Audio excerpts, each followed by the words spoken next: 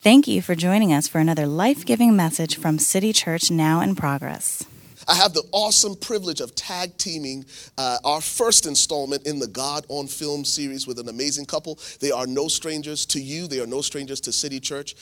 They are effective communicators of the word, ministers of the gospel. And man, I'm just honored to do this, our very first message in the God on Film series with my friends, your friends, Dexter and Andrea Jackson. Why don't you show your love? Give them a rowdy, loud, and proud City Church welcome as we launch, as we kick off God on Film. We're honored to have you, and I think your t-shirts are a dead giveaway. It tell us what we're going to be talking about this morning. Any MCU fans, Marvel Cinematic Universe, MCU fans, let's just read the room. You guys are fans of the franchise. We're going to kick off this series with the most recent installment in the MCU universe, the Marvel Cinematic Universe, and that is Avengers Endgame. We got a few fans. The rest of you are like, huh? Hopefully we'll give you enough context and background to help you appreciate it. And I feel your pain because I kind of stumbled into the whole Marvel Cinematic Universe because I have a 9-year-old Levi. And a few years ago, he wanted to see Guardians of the Galaxy. And so we went to see Guardians of the Galaxy. I said, oh man, this is a great movie. And then the sequel came out and we went to see the sequel. And then Ant-Man came out and we went to see Ant-Man. I said, man, I really like Ant-Man. And then one day I was bored and I didn't have anything else to watch. And I was looking at new releases on Netflix and they had Doctor Strange. And I said, let me watch Doctor Strange. What I didn't realize was I was being sucked into the vortex of the MCU. Had no idea that all these movies were connected.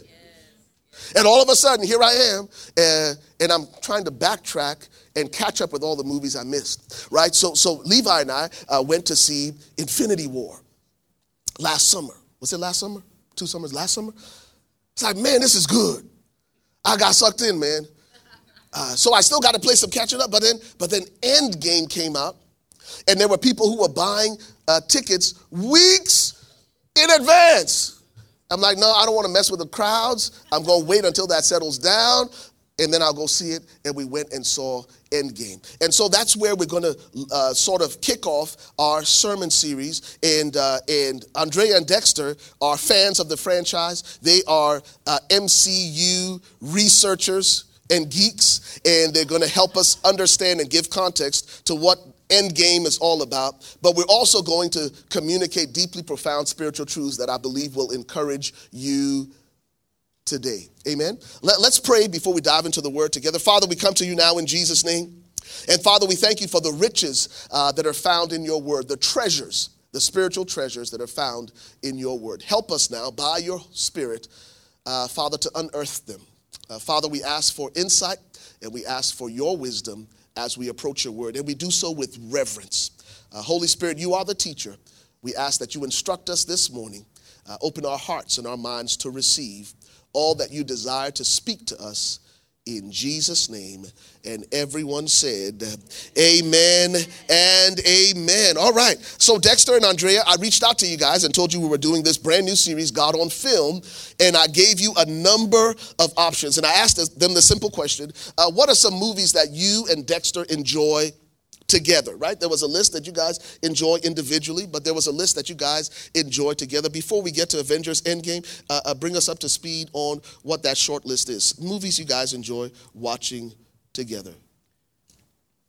The first movie that we watched together, and she didn't realize that I enjoyed it, was still Magnolias. I heard it all. Hey, So- how many of you realize that City Church men have a tender side? Come on, somebody. Tender warriors. So that's our favorite movie together. There's another, come on, what's going on? The other two were anything Marvel. Of course, we loved and enjoyed that together. And then the other one you guys probably have not seen. It came out, I think, in the early 90s. Who knows? It's like an indie kind of dark comedy called 1114. And we were sitting there watching it. And at first I'm like, oh, I don't want to watch this. And as we're watching, I'm like, best movie ever. It has nothing. Don't go see it. But it was a good Disclaimer. movie. It was something that we enjoyed together. So those are our top three in terms of favorite movies. All right, fantastic. So tell us about Endgame. We landed on Endgame, and you guys wanted to take some time and help us extract some spiritual truths from this very creative movie, blockbuster by all accounts, one of the highest grossing movies ever. I think it's creeping up on Titanic and Avatar. I think Avatar. I'm not sure if it's surpassed, but I know it's creeping up on it. But you guys picked Endgame as a good place to start. Tell us why. Well, we chose Endgame because to kick off the series, we really wanted something impactful and powerful that was relevant and just current, so we can just have a great kickoff to the series for one. And we chose Endgame because we did find we found many themes in Endgame, but we had to pare it down because we're not allowed 10 closings. That is exclusive pastoral privilege. Guest speakers get one close in Jesus' name. Amen. No, fantastic. Our anchor text for this morning is lifted from Isaiah chapter 46. Isaiah chapter 46, verses 9 and 10, that will help us frame our conversation this morning. So if you have your Bibles, turn to Isaiah chapter 46. Verses 9 and 10. I'll read from the New Living Translation. And these are the words of God through the prophet Isaiah.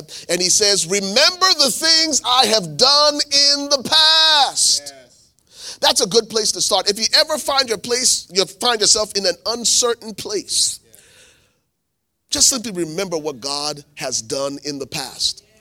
Because he is the same yesterday, today, and forever. If he did it then, he can certainly do it now. So he's speaking to Israel in a time of great uncertainty, and he says, I am as much the God of the present as I am the God of your past. That's for somebody this morning who is in an uncertain place. He says, when your ground gets unstable, when it gets shaky, remember the things I've done in the past. And he goes along and says, for I alone am God. You know what that means? What he was saying to Israel is, look to me and look to me alone. Put your hope, put your trust, put your faith and your confidence in me and me alone. And I am guilty as charged. Sometimes when I'm in an uncertain place, I look to the left, I look to the right. And often, the people we go to first always reveal where we've placed our trust. God says, I know where you at because you turn to everybody but me first. And it reveals where you've put your trust. First person you call is Big Mama. First person you call is your BFF. And we leave God out of the conversation. And God says, listen, because of where you are, remember me and remember what I've done, for I alone am God. I hold this exclusive place in your life and even in the universe. He says, I am God and there is none like me. Notice the language begins to change. He's saying, I've been the God of your past, but notice what he says in verse 10. He says, only I can tell you the future. Yes. He said, I'm God of your past, but only I can tell you what's ahead of you. Nobody else can do that for you because I dwell. In fact, God does not even dwell in time and space. He dwells in eternity. Said, only I can tell you the future before it even happens. Everything I plan will come to pass, for I do whatever I wish. Now, we're going to get to you in a second. Sorry. I just got excited on that first verse. Let me tell you why. In fact, in the New King James, this is what it says. He says, the reason I can tell you the future is because I declare the end from the beginning. God says the reason I can tell you how this all is going to end up, the reason I can declare the end game to you now is because I am going to declare it. And whatsoever I declare will come to pass. Meaning if God said it, I don't have to be uncertain about what the end is going to be. He declared the future, the end from the beginning.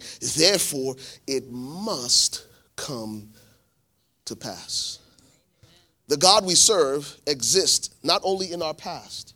He's not only Lord over our present, but he has already declared. He has already declared the end game. Do you hear that? Yes, yes. And that's why he says, I alone am God. Right. Trust me because I hold your world in my hand. Amen. Not just your past, not just your present, but even your future. Now, Dexter and Andrea, get ready because I'm going to throw the pass to you. Just so we understand what we're talking about when we talk about end game, right?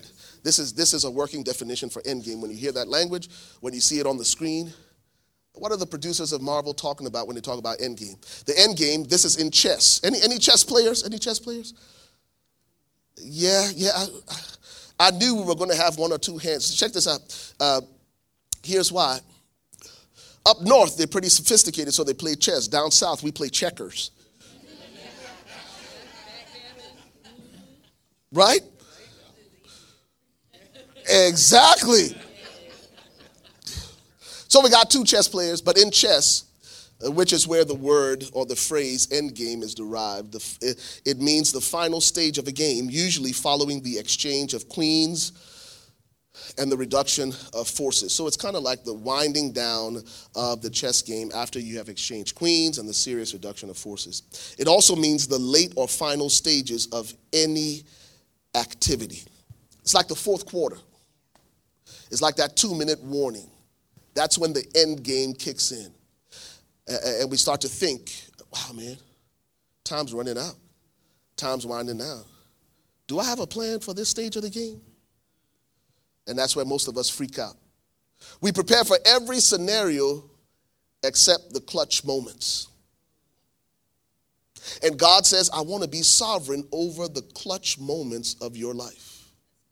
Anybody ever play sports? Here, a few of you. There are a few people in sports who live for clutch moments. There are certain people at the end of the game, you want them to have the ball. In fact, I was at the barbershop the other day, and there was a guy who was doing a sports a sports podcast, and he came in, and he was interviewing all these guys, and he said he was asking questions about the best clutch three-point shooters ever. And he had a long list. He had Ray Allen. He had, Reggie Miller. Wow, y'all know y'all sports, man. The ladies, man. The one person that wasn't on that list, you know who it was that I would have put on that list? Robert Horry. Robert Horry won major, not just games, but series from his clutch shooting. Now you got some other people in life, and I don't know if you ever played ball with them, who did not want the ball in clutch situation. Yeah, y'all ain't gonna put this on me.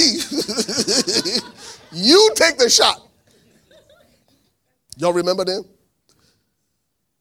Was you one of them? No.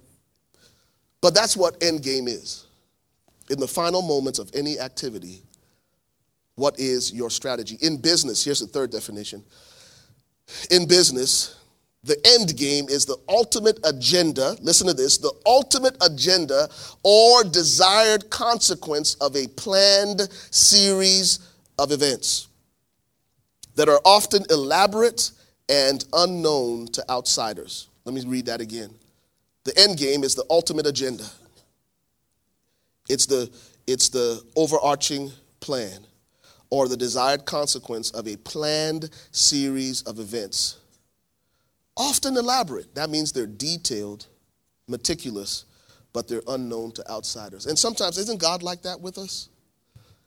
God has this detailed, meticulous plan, but we have no idea what he's up to. And we have to walk it out one step at a time by faith.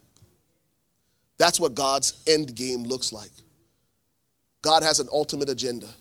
And he said, I declared my agenda for your life at the beginning, even before one day ever came to pass. And I think the cool thing about what you guys are going to share about Avengers Endgame is the fact that these guys are functioning in all these different realms, right? Past, present, even future. Take it away. What are your takeaways? What's the first takeaway from Avengers Endgame? I think the biggest thing that we saw initially was in the beginning of the movie, what happens when life happens. So any of you that have seen the movie know how Infinity War ended, and basically Thanos, who was the villain, destroyed half the universe, and half the universe disappeared. And so this movie, Endgame, opens with our superheroes and how they navigate that. And I just saw all of the different ways that we navigate life. Captain America was the wholesome guy. He's the one, he was actually navigating it in a good way. He's going to self-help groups and leading them and trying to have people talk through their grief. He's checking on his strong friends, one in which was Natasha, or the Black Widow, and she's struggling with guilt and helplessness. You know, I couldn't do it. There is Iron Man, my favorite person, who almost died, and he comes back and he's angry. I told you guys something was going to happen, and, you know, it's too late to do anything now. What I told you would happen, happened. I'm done with y'all. There's Thor. If you saw it, it was comical. Thor is buff and muscular and attractive, and this Thor was drunk and obese and hiding in a cottage someplace. He was not the mighty God of thunder that we knew. And so, you know, he was struggling with fear of Thanos, because I think he really was afraid, and also the fact that he had failed. He was the one that should have ended it, per se, and at the end of Infinity War, he had the opportunity but didn't chop his head off. That's kind of graphic, but that's what happened. So he's like, I missed that opportunity. So just so many different ways. There's another character, Clint, Hawkeye, who his whole family is gone, and he goes on a rampage, and he's like, how dare half the universe be destroyed, but it was random, and some good guys stayed, but some bad guys did too. And so he went on a rampage and decided he was going to take matters into his own hands and destroyed the bad guys. Wow. Let's talk about that for a second, because I love that first point, right? You're watching the movie, and it opens where half of the world has been destroyed. And the first thing that comes to mind is what happens when life happens. How many of you realize that life happens to us all? And it often happens without warning. And it often comes to interrupt and to disrupt the ordinary affairs of life. So what happens when life becomes disruptive? What should our Christ-like response be?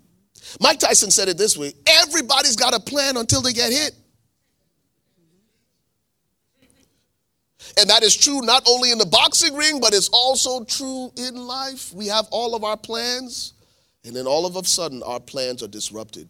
And that's what you saw when you saw that movie. Help us navigate that. When life happens, what should our Christ-like response be? For me, the immediate thought was Job. Job he was wealthy. He had a wife. He had, I think, 10 children, 7 sons, 3 daughters. He had thousands of animals, cattle, sheep, oxen. And bit by bit, it was all taken away. And if you look at the very end of Job chapter 1, his response is in verse 1, or chapter 1, verses 20 through 22. Then Job arose, tore his robe, and shaved his head. And he fell to the ground and worshipped, and he said, naked I came from my mother's womb, and naked shall I return there. The Lord gave, and the Lord has taken away. Blessed be the name of the Lord. In a perfect world, that would be the Christ-like response. That doesn't always happen. I know from my experience, I have not been as gracious and faith-filled and worshipful as Job was. Wow. That's powerful. So learning to let go, right? I think there's a second lesson. This is a tough lesson from Job. The scripture says that, and most of us miss this because Job is like 42 chapters, I think. Yes. Most of us don't get to the end. But yeah, it's a lot of moaning and groaning, and we don't get to chapter 42. But in chapter 42, this is what the scripture says. And Job prayed for his friends. Anybody remember the next thing that happened? You want to read that for us? Yes. So hold on a second. This guy's life has been interrupted. He's lost everything. His body is covered in boils. And he still has the audacity and the fortitude to pray for his friends who are in a much better condition than he. When life happens, how many of us are willing to take our eyes off our problems long enough to pray for somebody who's doing better than us? Instead of becoming resentful that their life is perfect and my life is falling apart. So just read that for us, please, if you don't mind. If I can also just add, these were friends who came to him to tell him everything that they thought he had done wrong. Exactly. And including his wife, curse God and die. Yeah. Just be done with it. And so it starts in chapter 42, beginning with verse 10. And the Lord restored Job's losses when he prayed for his friends. Y'all hear that verse? When did God restore everything that Job lost? When he prayed for his friends. When he prayed for his friends, God restored everything that Job lost. Keep going. I'm sorry. I got excited. Indeed, the Lord gave Job twice as much as he had before. Come on. Then all his brothers, all his sisters, and all those who had been his acquaintances before him came to him and ate food with him in his house. And they consoled him and comforted him for all the adversity the Lord had brought upon him. Each one gave him a piece of silver and each a ring of gold. Wow. Now the Lord blessed the latter days of Job more than his beginning, for he had 14,000 sheep, 6,000 camels, 1,000 yoke of oxen, 1,000 female donkeys, and he also had 7 sons and 3 daughters. And he called the name of the first Jemima, the name of the second Keziah, the name of the third Karen Happuch. In all the land were found no women so beautiful as the daughters of Job, and their father gave them an inheritance among their brothers. Come on. And after this, Job lived 140 years and saw his children and grandchildren for 4 generations. Come on. So Job died old and full of days. Come on, somebody. Is it possible for God to restore everything that was lost? That you can experience more of God after the fact than you experienced before the storm? Absolutely. Absolutely. And this is just a small example of what our response should be when life happens. So good. So good. Dexter, did you want to chime in? What I really, and it's not really a whole lot that I want to say, but it's just looking at the end of Job, that's the end game. Job didn't know that. Right. Job didn't know that going in, but what he did was stay before the Lord. That's so good. So it's just staying before the Lord. We don't know what the end game was. Even when you talked about Isaiah, he knows the end. Yeah. Sometimes we want to jump in and say, hey God, can I get a peek on the end? What's the end like? And all God is saying sometimes is just do this one little thing. Wow. You've done that. Now do this little thing. And eventually we will look back and see the series of little steps, little things we've done once we reach the end game. That's good. That's so good. Fantastic. All right, so I'm listening to you. What are you still in this first point? Yes, maybe just one more example. This one wasn't quite the healthy response of Job, but I thought about Elisha and the Shunammite woman in 2 Kings chapter 4, verses 8 through 37. To make the long story short, she was a wealthy woman. She and her husband, Elisha, used to come to Shunem, and they would prepare a meal for him. And then she said, why don't we just make a place for him to stay? And so they created a room for him, and he and his servant asked her, what do you need? And I have everything I need. Gehazi, his servant, said she doesn't have a son. And she's like, look, don't get my hopes up. I'm good. I'm good. And so he says, nope, this time next year you'll have a son. She has a son. The son grows and gets a little older. He's in the field with his dad, starts to get a terrible headache. It says, my head hurts. And they send him back in. He goes to his mom and dies. She's like, look, get me a camel or a donkey. And she goes to travel to find Elisha. And she, along the way, it is well. I'm good. I'm good. I'm good. And typically that's me. Even though I'm not good, I'm good. I'm good. And then she gets there, and the servant goes before her, or comes and, hey, what's going on? I'm good. I just need to see Elisha. She gets to him, falls down at his feet. And she's like, did I ask you for this? Come on. Did I ask you for a son? Come on, work that thing. Did I ask you to get my hopes up? And side note, little bitty peek into Andrea's mind. If you guys have seen The Color Purple, every time I read this, Come on. I see Celia at the table. Did I ever ask you for anything? Come on, somebody. That thing every time. Just Did I ever ask little you side note. I didn't even ask for your sorry hand in marriage. That's what she told him. Come that's on, in somebody. the movie. That's not me. No, that's it. Yeah. So I saw and I felt her passion, but that's the image that came before me. I didn't ask you for this. I didn't ask you to get my hopes up. And look what happened. Wow. And so oftentimes that is our response. I know it's been mine. God, I didn't ask for this. Wow. God, I didn't dare to dream that you could do the things that you did, and then you did, and this is what happened? Struggling with the anger, struggling with the frustration, struggling even with, as for me, a Christ follower, being guilty because I was mad at God. Yeah. But this is what happened. Now, the end result is Elisha went, and he laid on the boy, and he prayed, and he eye to eye, nose to nose, mouth to mouth, got up, walked, prayed, laid on him again, and the boy did come back to life. But that was to me just a picture of when life happens. Yeah. And for me, it's actually a comfort that it's in the Bible. When That's I good. struggle with these things, Yeah. I'm not alone. Yeah. I'm not alone. That's But good. I am still pressing toward the Job response. No, that's good. How many of y'all have ever expressed your disappointment with God to God? Yeah, man. That's a good place to be. And sometimes we hold that in. We think, oh, well, I can't say that. I can't pray that. No. That's one of the healthiest things you can do is express what you feel as disappointment with God to him. And that's when the healing begins. Even Jesus cried from the cross, my God, why have you forsaken me? That's the Son of God in the middle of the will of God expressing, I don't know if it was disappointment, frustration, his questions. God, why have you forsaken me? And most of us have been taught that we ought to pray these polite. I have prayed the most. Anyway, I'm not going to tell you about my prayer life. But I'm telling you, when I get up off the floor, man, there's always a healing that God does in my heart. Y'all remember when I told y'all about empty? Yes. Yeah. That was one of those times when I expressed my disappointment to God. And when I got up off the floor. Y'all remember that? Anybody remember that when I told you at Easter? And I said, God, I'm empty. And God says, I got you right where I want you. Because the only people that walk away from me empty are those who come to me full of themselves. Come on.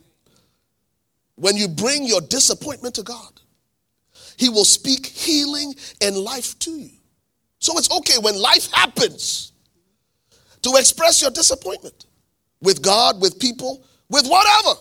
And God, from that place of brokenness, God will do the work of healing in those broken places. In those broken places. Y'all didn't know all of this was in Avenger Endgame, did you? We just getting started.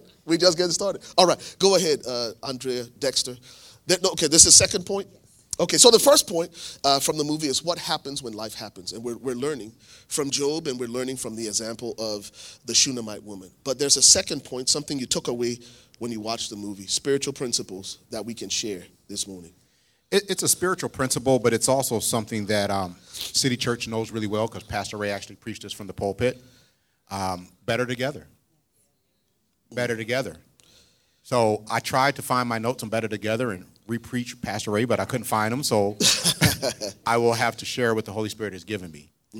But Better Together and the end game, everybody was needed. One could not be excluded that was present. They weren't all assembled at the same time, but they eventually all came together. If you excluded one, it would not have happened. And for those who haven't seen it, there were many chances there's many failures, let's put it this way. Because the first attempt was, hey, let's just find Thanos and we're going to go to this planet and we're just going to get the Infinity Stones from him and we're going to just snap our fingers. Well, they get to the planet, chop his head off. He's already destroyed the stones, though. So now the stones are gone. So what do we do now? With all the plans they have to do, they eventually had to go back in time and get the stones. But the only way they're going to go back in time and get the stones is they needed everybody to step up and do their part. Nobody could be excluded. They tried a time machine but one person was missing that could actually make it work better together, and that was Tony Stark. They had a time machine, but it wasn't the right time machine. Better together to get to the end game. And even at the end game final battle, then you see everybody coming in. It couldn't be, they would have lost that battle if it wasn't everybody being better together. So good. So let's talk about that now, better together, because a lot of times we're afraid of difference. People who think differently than we do, people who respond differently than we do, people who look different than we do. But we see from Avengers Endgame that the secret sauce was the fact that they celebrated their differences, that they could not have accomplished what they accomplished if everybody was the same, if everybody had the same skill, if everybody had the same ability. At some point, they had to say, you know what? I need what you got.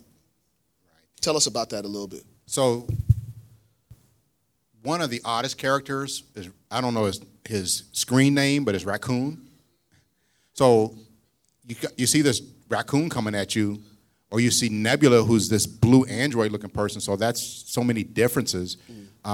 You see Hulk, who's kind of Hulk, but right, but not kind of Hulk, but in just different personalities. But everybody needs to come together. And we think about that even in City Church. I mean, you just look amongst ourselves. We have executives in the room. We have CEOs in the room. We have independent business owners in the room. We have people that make that work a wage job. We have students in the room. We have people that may be unemployed. We even have people with so many different issues that we're struggling with things, per se, whatever that thing is. But we're one body.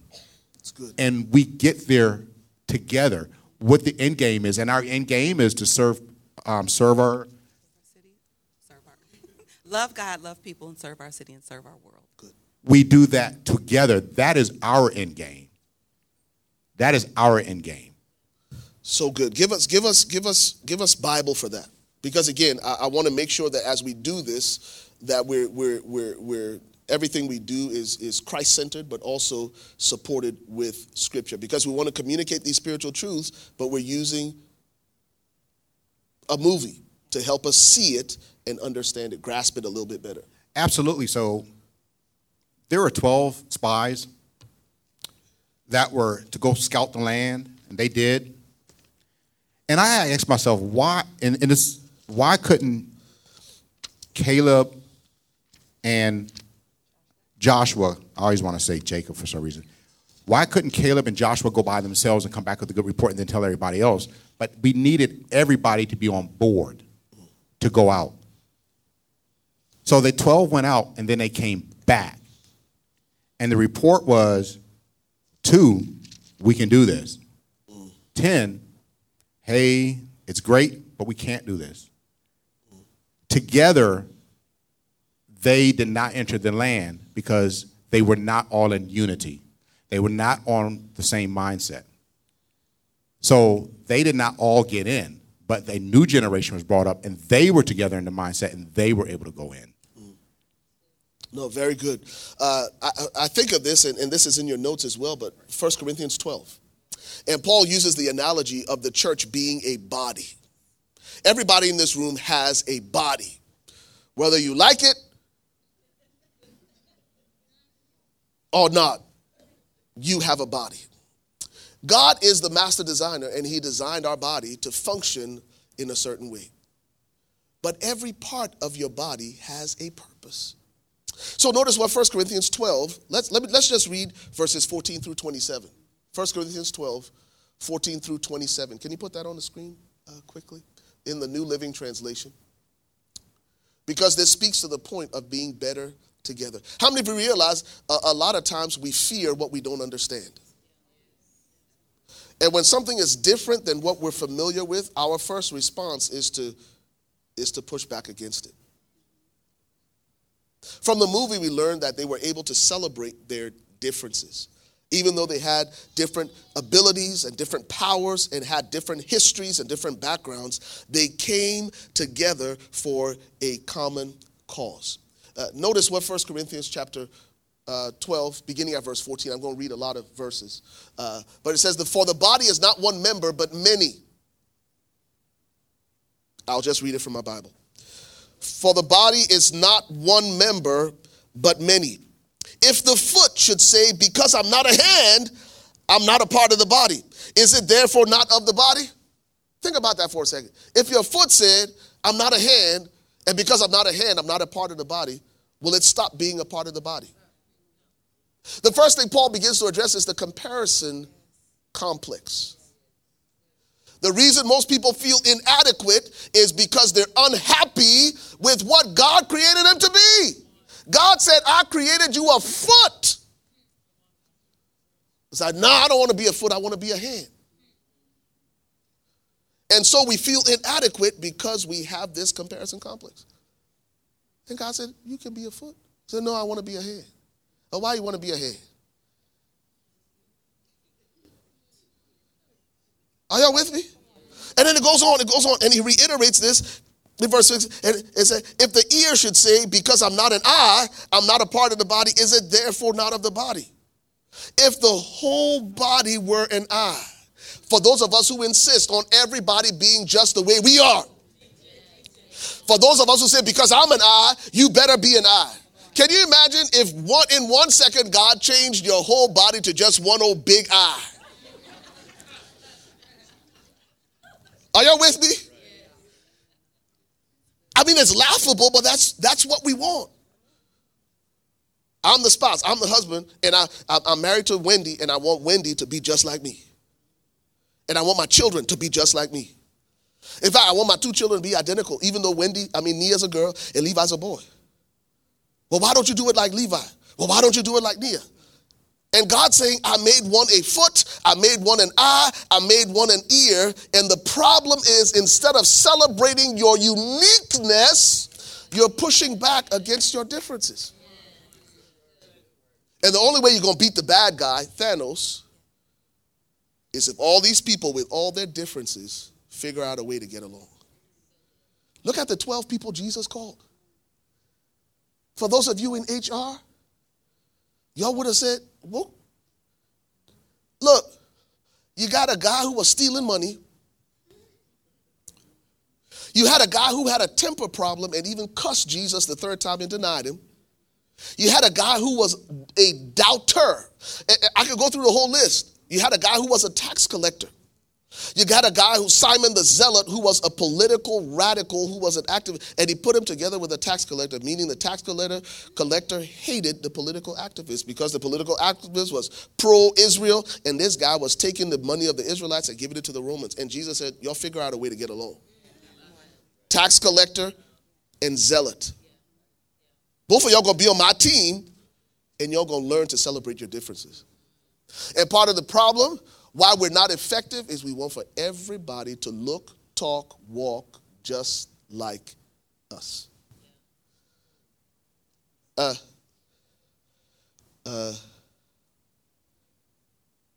me jump down to verse 21. Listen to me. So that's the first thing you do, the comparison complex. The next thing he deals with is verse 21. He said, and the eye cannot say to the hand, I don't need you. For those of us in the body who are fiercely independent, I don't need nobody. Are you sure? Are you sure that just because you can see it, that you don't need anybody? Are you really sure that God placed you on the earth to be an island unto yourself? Are you sure about that? Because Paul says that I cannot say to the hand, I have no need of you. That means Iron Man can't say to the Hulk, I don't need you. In fact, the guy who figured out how to solve the whole problem was Ant-Man. Ant-Man. Who would have thought that God would have given the solution to a complex problem to little old Ant-Man? And do you realize that sometimes God's solution is entrusted to the people we despise?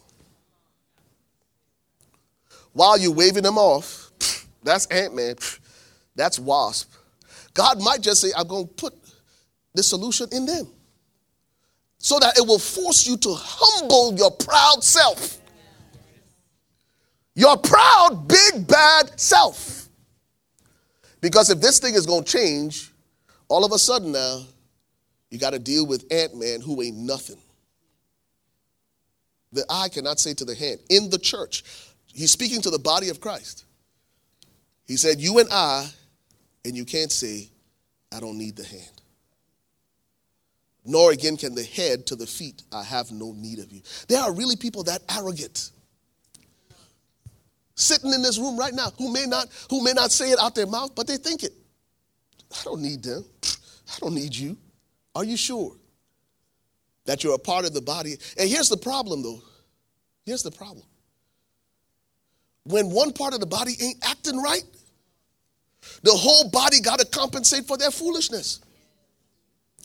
That's why when somebody is blind, their hearing, their ability to hear is elevated.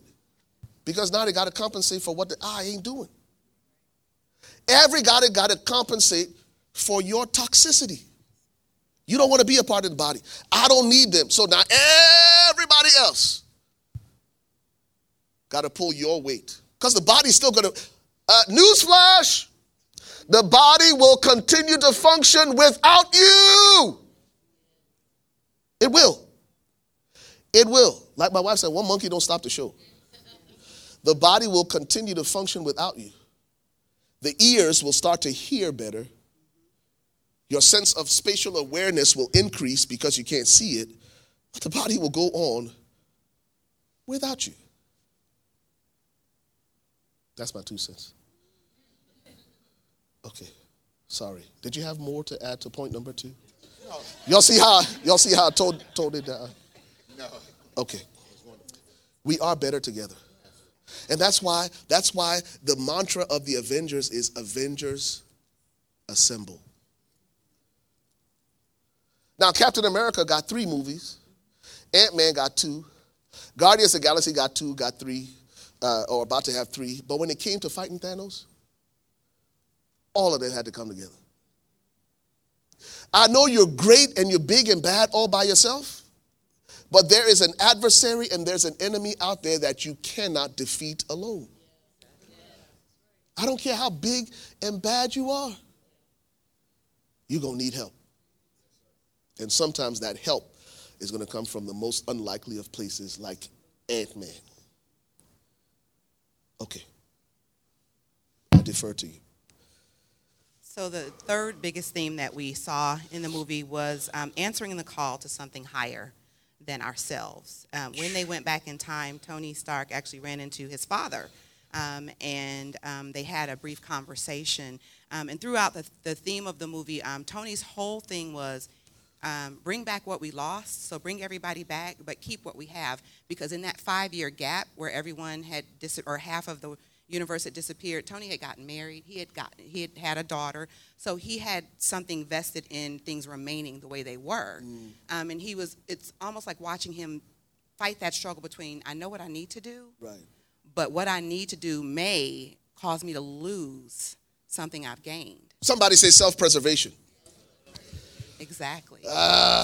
And so then when they were talking, he and his father were talking, his father just shared a bit of advice, and he said the greater good had rarely outweighed his own self-interest. He was kind of grappling with becoming a parent, because when they met, it was right before Tony was about to be born, in that time when he went back to. Man, but oh, sorry, finish your thought.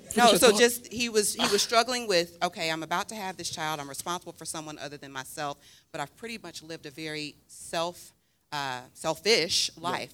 Yeah. It's always been about what I needed, what I wanted, my self-interest, what can I get out of it. And so now he's looking at the bigger picture, the greater good, and trying to balance that. Man, that's loaded. That is loaded. You know why most of us don't step out in faith? Can I just say that let me how do I say this? I've been looking at the miracle of the feeding of the 5,000 quite a bit. I'll talk about it one of these days when the Lord releases. But one of the interesting things about the miracle of the feeding of the 5,000 is that Jesus used the person who needed the miracle the least to perform the miracle for those who needed it the most. Listen to me. That little boy had his lunch. Come on. Tony Stark is saying, man, I got my family. I'm good. Half of these people gone. Why should I even bother? Yet sometimes God will call us and compel us out of our comfort zone, even when it threatens the order of things. And that's why most of us never attempt anything for God. Because like, man, I'm good. And that's why when I look at social media, everything is so self-centered. Boo, do you? Do you? This. Everything is so self-centered that nobody is willing to risk their comfort to make a difference for everybody else. And that's why what Tony Stark was saying or thinking, you said he was wrestling with that. Listen to what his dad said. What does dad say? Listen to, he said, the greater good has rarely outweighed my own self-interest. You know what that means? If you put the greater good here and you put Tony Stark's self-interest here, his self-interest always outweighed the greater good. And that's where most of us live. The first thing we think about is our self-interest instead of the greater good. How is this going to help and impact everybody else if I take this risk and my ordinary life is disrupted for a little bit? We're not willing to do that. And that little boy was good. He had his Lunchable. He didn't need to share with anybody. And that little boy, I'm sure, was thinking, here's my little Lunchable. I can eat this and sit here and listen to Jesus for another 5 hours. And I'm good. What difference is this little lunch going to make for these 5,000 men, not counting the women and children? He could have said, man, it's a waste of time. I'm just going to eat this. But the greater good was to take his lunch and place it in the hands of the disciples, who put it in the hands of Jesus, who multiplied it so that everyone was fed. Jesus used the person who needed the miracle the least to do what needed to be done for those who needed it most. And most of us are more like Howard Stark. Man, I'm never going to let the greater good outweigh my personal interest. It's all about us. So self-centered, so self-absorbed. Won't even take a moment and say, God, I know this isn't the best time, but God, if you want me, use me. But if the conditions aren't perfect, won't lift a finger. Oh, is that a good time? Oh, Yet God is counting on you to be Ant-Man. Are y'all listening to me? Yes. He's counting on you to be Ant-Man. But all we're concerned about is our own self-interest. Can I just read this real quick? You can put it on the screen. It's not in the notes. Philippians chapter 2. And this is where we're going to close. While they turn into that, y'all say something about what, while we turn into that, y'all say something. And then we'll let y'all go. Yes. So in essence, Tony, he kind of struggled with that all the way up to the very end. At the end of Infinity War, Doctor Strange had kind of gone through all of the scenarios, billions of scenarios, and there was only one scenario that would work in their favor where they would defeat Thanos. And so as they are about to embark upon this great battle, Tony looks at him, he's like, is this the one? And what was the response? The response was basically, hey, I can't tell you because if I tell you, then it won't happen or you won't. Right. So he couldn't tell him, and so then you finally see Tony settle into, okay, I'm just going to give it all I got. Come on. And giving it all he had really meant dying. At the very end, he sacrificed his life so that we could bring back everybody else, but also so that his wife and his daughter could live. Y'all hear that? Listen, this guy took a risk. Yeah, we should have said spoiler alert. Yeah, I see some activity going. I'm sorry. No, yeah, it's been out for how many months? Yeah. If you ain't seen it, that ain't on me. Just know I cried both times. Both times. Big tears. Oh, yeah. Right. So yeah, you can start the music. So no, powerful. So this guy was willing to take a risk for the greater good without any guarantees. Dr. Strange said, I know how this thing's gonna turn out, but I can't tell you. Listen to me. This guy took a risk, not even knowing what the outcome would be. That cost him his life. And most of us are so concerned about self-preservation, we won't make a move unless it's on our terms. Look, Dr. Strange, I ain't going to do this unless you tell me the outcome. And that's where most of us live. Here's, say that thing you say about advice. Is it advice is what we wish, or advice is what we ask for when we already know the answer but wish we didn't? Advice is what we ask for when we already know the answer but wish we didn't. And so most of us end up listening to Howard Stark. Right? This is why we listen to Howard Stark. Because Howard Stark will make us feel good about yourself. Oh man, that's going against your self-interest. That greater good business. Don't even listen to that, man. Take care of yourself. Take care of yourself. And we keep going to Howard Stark. And we keep going to Howard. And Howard Stark continues to affirm our selfishness and self-preservation. That's what people do. They come to me and Wendy all the time for advice and counsel. And after the first meeting, they never come back. Because they don't want to hear about the greater good. So this is where we close. Philippians chapter 2, verse 19. Philippians chapter 2, verse 19. I'm reading from the New King James. Philippians chapter 2, verse 19. It says, but I trust in the Lord Jesus to send Timothy to you shortly, that I also may be encouraged when I know your state. So Paul is sending Timothy to the Philippian church, the church in Philippi, because he wants to get a status report. He wants to get an update to see how they're doing. But notice verse 20, because he tells us why he could only send Timothy. He tells us why Timothy is now Tony Stark. He tells us why Timothy is concerned about the greater good. He said, for I have no one like-minded who will sincerely care for your state. He said, all these jokers that follow me, I really can't send anybody except Timothy. You know why? Because Timothy will genuinely and naturally care for your state. I'm going to send this guy because he's going to care for you. He wants to know how you doing. He ain't worried about him and himself and his 3 and his 4 and no more. He's coming because he genuinely cares about you, and I ain't got nobody else to send. Can you imagine being the Apostle Paul? And say, all these people around me, the only person I can trust is Timothy, because he's not self-absorbed, because he's not self-centered. And notice what he says. Notice verse 21. There's a further indictment. He says, for all seek their own. He said, I'm surrounded by a bunch of Howard Starks who are not willing to let the greater good outweigh their self-interest. The only thing they're concerned about is their own, not the things which are Jesus Christ's greater good. He said, but you know his proven character, talking about Timothy, that as a son with his father, he served with me in the gospel. 3 lessons from Avengers Endgame. 3 things we can learn.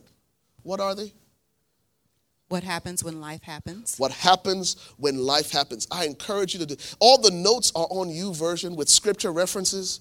I encourage you to go to the notes on YouVersion and read all of those stories and see what those responses were, whether it was Job or Ruth or Elisha and the Shunammite woman. We didn't even get onto all the examples. I think you had like 5 examples. And again, Dexter and Andrea are able ministers of the word. Go back to YouVersion and read all those stories so that you will learn how to respond when life happens. Number 1. Number 2? Better together. Better together. Look at your life. Does everybody in my life look like me, sound like me, talk like me, agree with me? If that's the case, you're missing out on a whole nother side of life. I'm telling you, you're missing out on the beauty of life. And number 3, answering the call to something higher than ourselves. Huge. At some point, you got to choose that you are not going to be the center of your world, at some point, Jesus is going to be at the center. And if Jesus is at the center of your life, he's going to ask you to do some things that are inconvenient and uncomfortable. But there are people that are waiting on the other side of your obedience, even when it's inconvenient. But can I say this? The show will go on with or without you. Everybody else is just going to have to compensate for the part you're not playing, but the body will continue to function without you. But what a waste of time, of talent, of treasure, and all the people that could have been helped through you and what God could have done through you.